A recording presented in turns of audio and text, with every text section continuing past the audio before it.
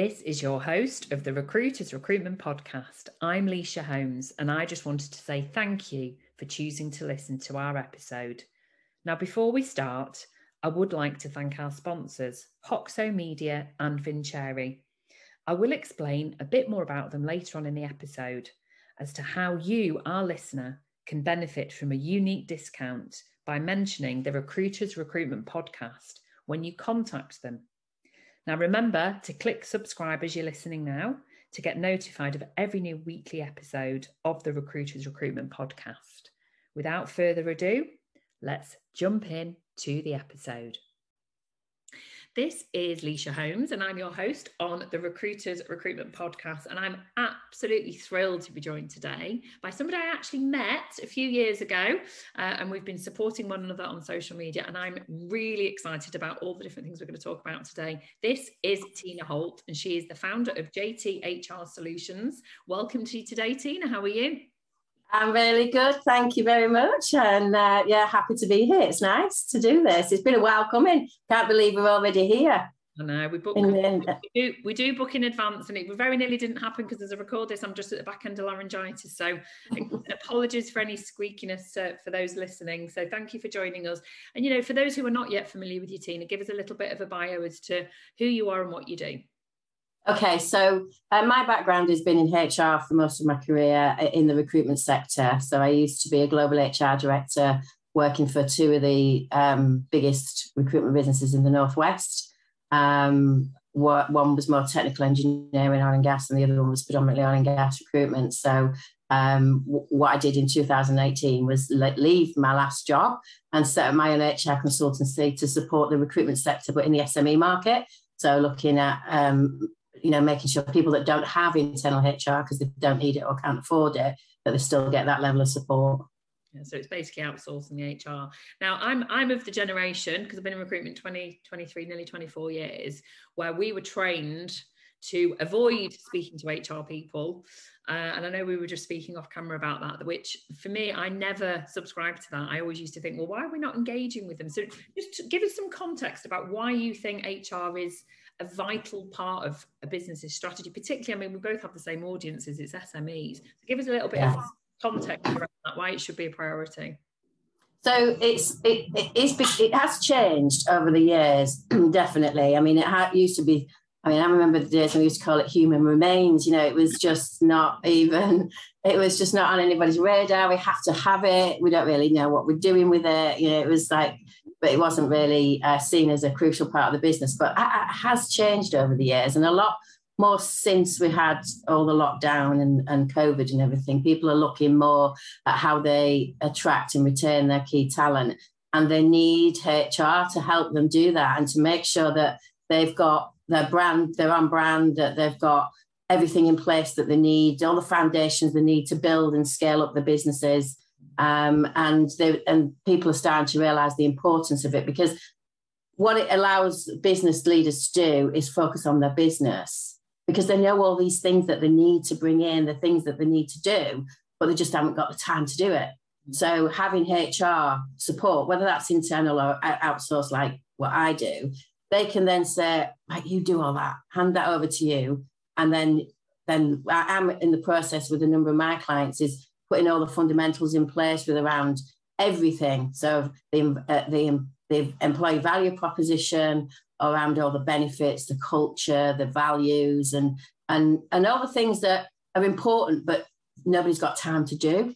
Yeah. And then, and because we're a people business, and because we're in a tough market at the moment, it's really important to focus on your people and make sure that you're retaining your good people and attracting really strong talent as well. Yeah, no, there's a lot of points that have covered there, and hopefully we will get a chance to cover all of those. And, you know, it's important that you've given that as a kind of, I guess, a footprint of where we're at. And I agree with you. I think that particularly over the last 2 years, the level of importance that both companies and employees see having an HR person, whether it is outsourced or internal, is paramount, because you cover so many different aspects. And if I think about the reasons, you know, why obviously I'm a recruiter, like those listening now, you know, it's people come to me where they're leaving a job. It's typically because those things have not been prioritised. There's no wellbeing policy. They're not having an onboard, whether it's in a new job, as in the start job, or whether it's actually been promoted and they still haven't been onboarded into that promotion. There's so many different areas, and I think it's about time, really, that it's a little bit like how recruiters are perceived. It's about time that HR is seen as an integral part of a business's strategy to not only propel and to grow, but actually to retain talent as well. Yeah, and I've seen that change when I was, in what I call a proper job, where you'd have people come into the business, senior people come into the business who didn't really rate HR. You could see that, and you could feel sort of the way that they were with you. But over time, they realised the importance, and they could see that shift in the reliance on HR to help them build their teams and support their business. Because it's always say everyone's got the same goal. The business want the business to be successful and to grow. Yep. And so HR is a part of making that happen. Definitely. Well, that leads very nicely, really, to what I want to sort of ask you, which is, so a lot of our listeners who are leaders might not have a budget to actually take on a full-time HR person, which again is why people like yourself, are invaluable as an outsource. You can actually plug in and be that outsource, like I'm an outsource recruiter, I suppose. So as a starting point, what would you say the foundations are to have a good HR strategy in place? What would you say those pillars would be? We briefly interrupt this chat on the Recruiters Recruitment Podcast to introduce to you our partnership with Vincere, the recruitment operating system. Vincere is the modern recruitment operating system for recruitment and staffing agencies around the globe. A single tech platform that unifies your CRM, your ATS, your website, candidate and client portals, shift scheduler, timesheets, data and analytics, and now including video interviewing and outreach, all under one roof. This is the reason the Recruiters Recruitment Podcast chose to partner with Vincere, because we want to make the job of a modern recruiter as simple as possible. So if you're looking for a new recruitment CRM to manage your entire operation, visit vincere.io and remember to mention the Recruiters Recruitment Podcast. Now, back to the chat. So I think it all evolves around your brand, right? And your employee value proposition is your brand. So it's all, I think that I always focus on that as being the main thing. So looking at, what remuneration you offer, not just salary, everything else that you can offer to a business. Benefits, because that's massive at the moment. People are massively changing where they've never had benefits before and now needing to, because that's what they're asking when they're coming on board or leaving, because they're getting better benefits elsewhere. And then obviously you've got your culture, which is hugely important and something that you can't actually touch, but by doing all the other things that you do around your work environment, all the other things that I've just mentioned, your career development, your everything that you do for your people, all comes back to your culture. Yeah. And I just think it's so important to make sure not only have you got all that in place through which I always talk about your EVP, but also your policies, your procedures, everything, an employee handbook. Does that talk the way my language? Is that how my business works? Have I got everything in place? So the things that just tend to get thrown together don't actually flow very well. They're not in a very good style. So that's something that you always need to be looking at as well. But I think the key things to support a business are making sure that they're attracting and retaining the key talent. Yeah, and actually, you've said something there that's just really triggered in my head, which is I think that we get a lot in our industry, particularly SMEs, of a lot of accidental successful leaders. Yeah, absolutely. And so their skill set is rightfully so. It's creating business development opportunities. It's incredible recruitment prowess. But what they then forget is all the intricacies of why people want to come and work in that business day to day. And so many times, and obviously I hear this from the other side, you hear it from one side, I hear it from the other side, which is why they're looking to potentially leave, is that, you know, there's a lot of virtue signaling with some of the things you've said. So they might have these policies in place, they might have amazing benefits where, you know, you get to go for these lunch incentives, you might have people. What matters, especially to Gen Z, is things like pension. Pension is really important. You know, financial support, you know, buying a house, mortgage advice, but things like well-being. It isn't about beanbags anymore. I'm sorry. I think that we've moved on from that. But also things like maternity and paternity benefits. You know, people are thinking long-term career. So I think that I'm always very mindful that when we have conversations like this on our podcast, it's making sure, if you are a leader listening, this isn't just about ticking a box. This is about a meaningful strategy, isn't it? So how do we ensure that we cut through that rhetoric and that these things are actually being implemented and being done if there's no HR? Well, this is why you need HR, because they can, and especially like my experiences in recruitment. So I know recruiters really well. I know what they like. I know what they need, and I know how they behave, and what attracts them to companies. And it's having that expertise as well within the sector to be able to sit down with a business leader, talk about what they're currently doing and what we think that you know what they need, because they actually don't always know what they need. They know what they want it to look like in the end, but they don't know how they're going to get there. So I think having HR, whether it is outside, I mean, small businesses can't. It's not viable to have an internal HR person. Once you get to a certain size, like I've got a client that's scaled up over the last 18 months to a point where we've put an HR person in there now because they need it internally.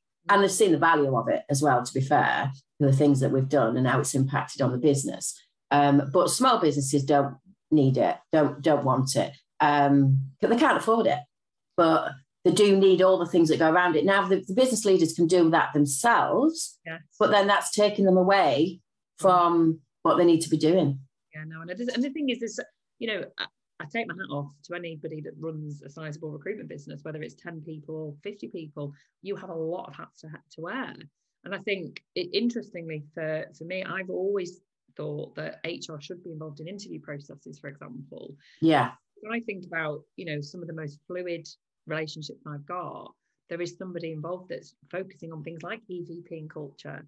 You know, you know, we see these posts on LinkedIn all the time where, you know, somebody's interviewed, it's a load of questions, you know, it's not competency, it's just, you know, how much money do you make? You know, why do you want to do this? And that's it. But actually, you can really influence the right sort of people coming into a business, because I guess HR, you have a very objective view of, you know, of the whole business. You're not just looking at the money making side of a recruiter. No, you're looking at the behaviours as well. You're looking at how they'll fit in, you know, to the team and what ambitions they have. And the other thing that I find really interesting, because I do a lot of interviews with, I don't recruit, but I do interviews with my clients when they're bringing people on board. It's what's my career progression? What development plans have you got for me? And, you know, how am I going to get from a associate recruiter to a principal recruiter, you know? And it's having those plans in place. It's not just saying, oh, there's a piece of paper that shows you how you can get from A to Z. But when they get in there, actually, there's nothing. No. And that's what we found a lot. So it's about making sure that when I'm interviewing, I'm saying to my clients, this is the type of things that they're asking for. These are the things that we need to make sure we're implementing. If we haven't already got them in place. I love that. I love that you're giving that feedback for what the candidate needs as much as the employer, because I think that often gets forgotten. But I think it's also, you know, understanding behaviourally that they are the right person in the business. If this is a performance, I know we're good at monthly performance reviews, but also doing external interviews for new talent coming in. I think that there's a distinctive advantage of that, because so often, you know, we're privy to, you know, probably the same information you're privy to, actually, you know, that if you hit these milestones, you're going to get moved into managing and so on. But it's always about you. And occasionally we see a plan where it's about behaviours as much as revenue. And that I always think good, because otherwise all you're creating is money making machines. You're not creating collaboration. You're not creating any future leadership skills if it's just all about money, surely. Yeah, and that's where that's where you've got to move away from. It isn't all about the money. It's about everything else that links into making that a good employee and a successful employee. And you talk about what you're saying before about, all these great billers, the fantastic billers, they're making loads of money, they become leaders, and actually they've had no development to get to that. And I remember when I first experienced this many, many years ago, a guy he was a massive recruit, massive biller, and then they promoted him to a team leader. So from a Friday he was a biller, Monday he was a team leader. Everybody's looking at him differently. He didn't know what to do because he'd had no development at all.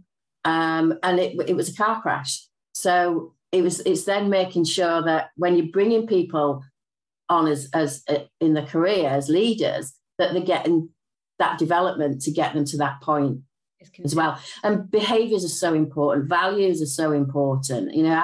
When we do performance reviews, I know we're going to come on to that, but I always make sure there's a section in there about values and how they display in the company values and behaviours that are required. So it's not just about the money, it's about everything else that goes behind it.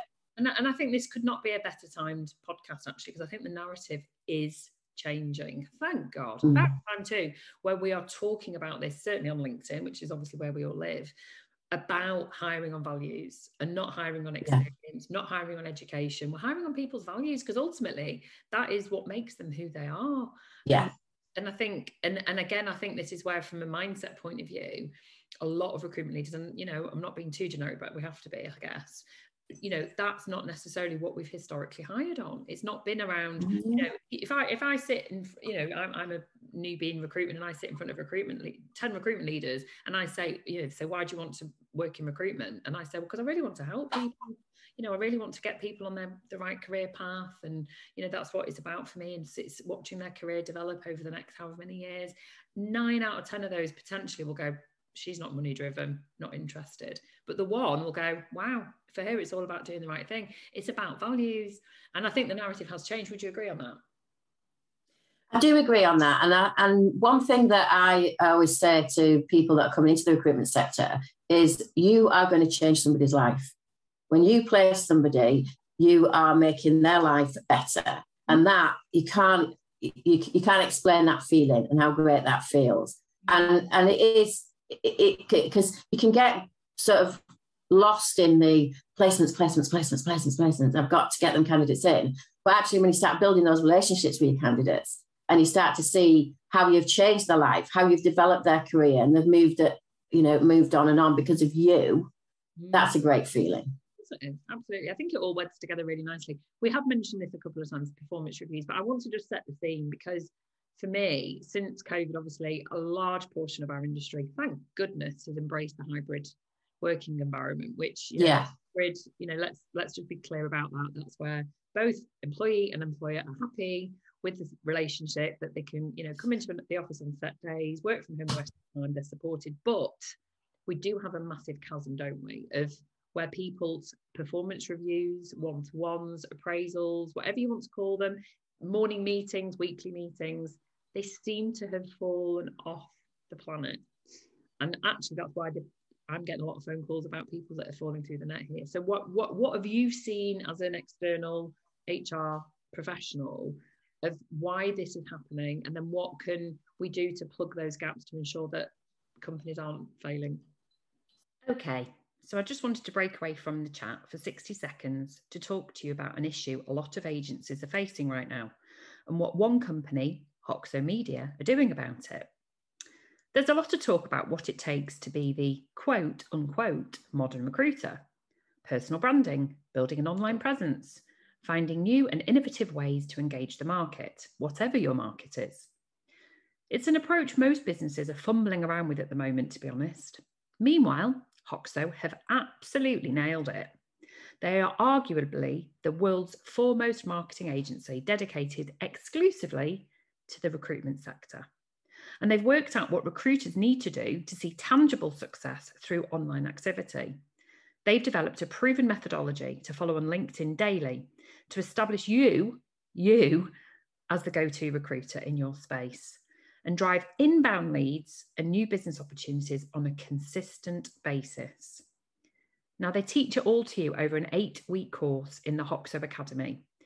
I actually completed the Hoxo Academy in the very height of COVID, and it completely transformed my business. In fact, it paid for itself by the end of week 2. The best place to find out more about Hoxo Media is to check out their website, hoxomedia.com, or search for them on LinkedIn and give them a follow.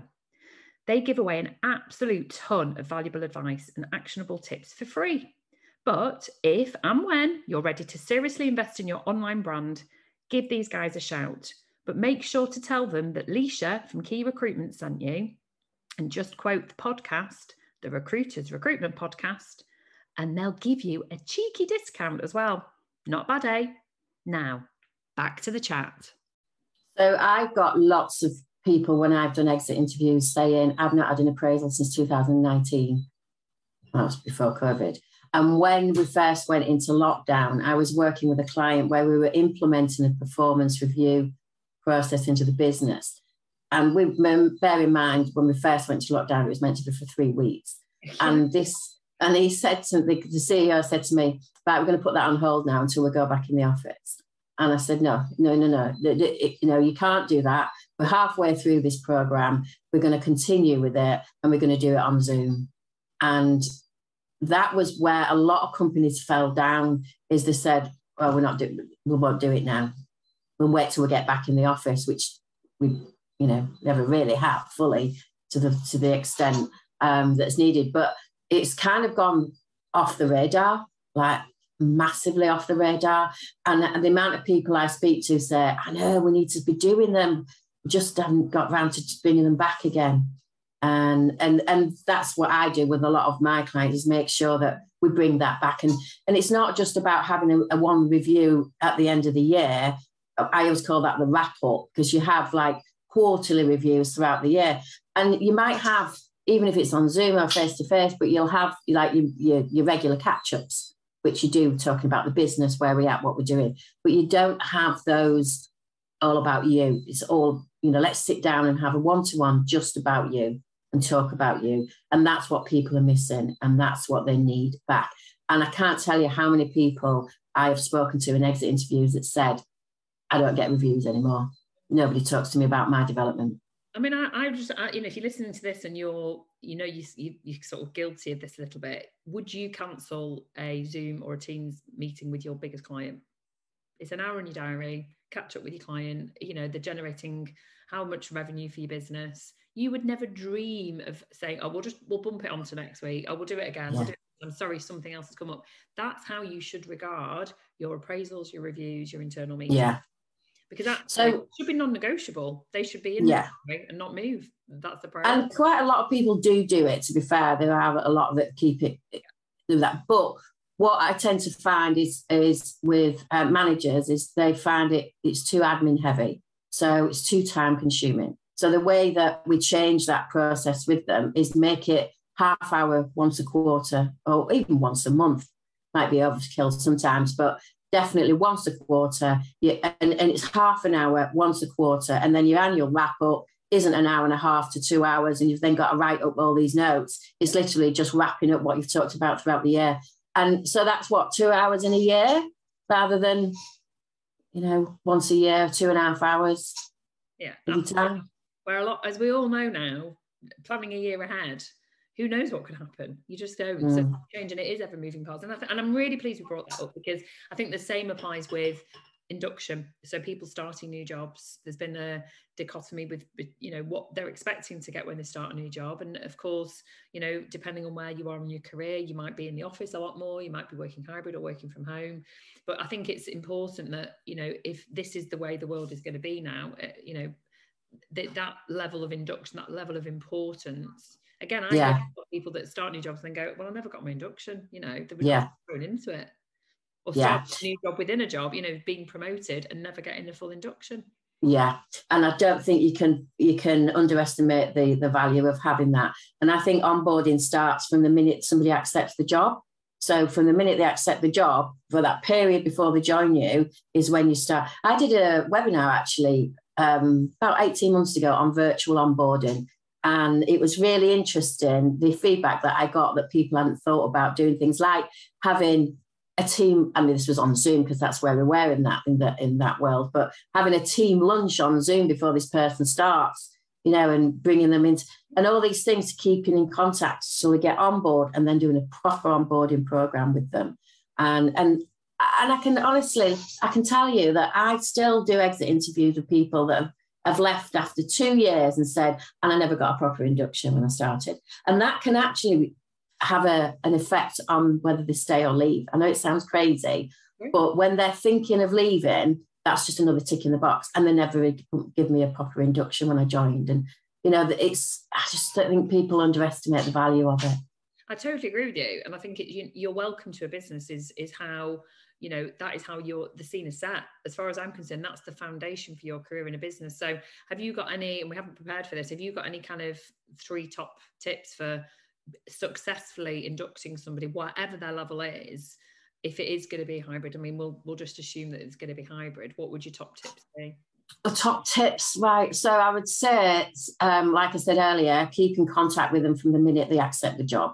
And make sure within 24 to 48 hours they get that offer, because you don't want to leave them lingering. Am I going to get, I haven't had my contract yet. You know, they've got that offer, they can resign, and then they can start focusing on you. So keep that contact right throughout that period. And then also make sure that you plan an itinerary for when you onboard them, from the day they start, the people they're going to meet, the things that they need to do, and make sure they see that prior to joining you. So they've got, right, I know my first 4 weeks, this is what's going to be happening. Because everybody's nervous when they go and start a new job. So knowing what you're going into beforehand is important. So that's another key one. Obviously the meetings, and then just check-ins, regular check-ins with them, making sure that they're okay. And a buddy, I always like to allocate a buddy. If the business has got enough staff to do that, is make sure they have a go-to person right from the minute they come on board. I love that. I think that's really, really invaluable advice. And, you know, what you've basically said there is setting expectations, isn't it, from day one? Yeah. It's actually quite simple, but so many people fail to do it because it all seems like a massive effort, but it's not. But that's why you need an outsource like Tina. It really is. So we've got, there's a huge amount that we've covered there, and I can see why you're so invaluable to your clients, and really grateful for you joining us today, Tina. Thank you so much for everything that you've said. Wow, that's flown by. Thank you. Enjoyed that. It's been brilliant. Thank you for joining us on the Recruiters Recruitment Podcast. Thank you.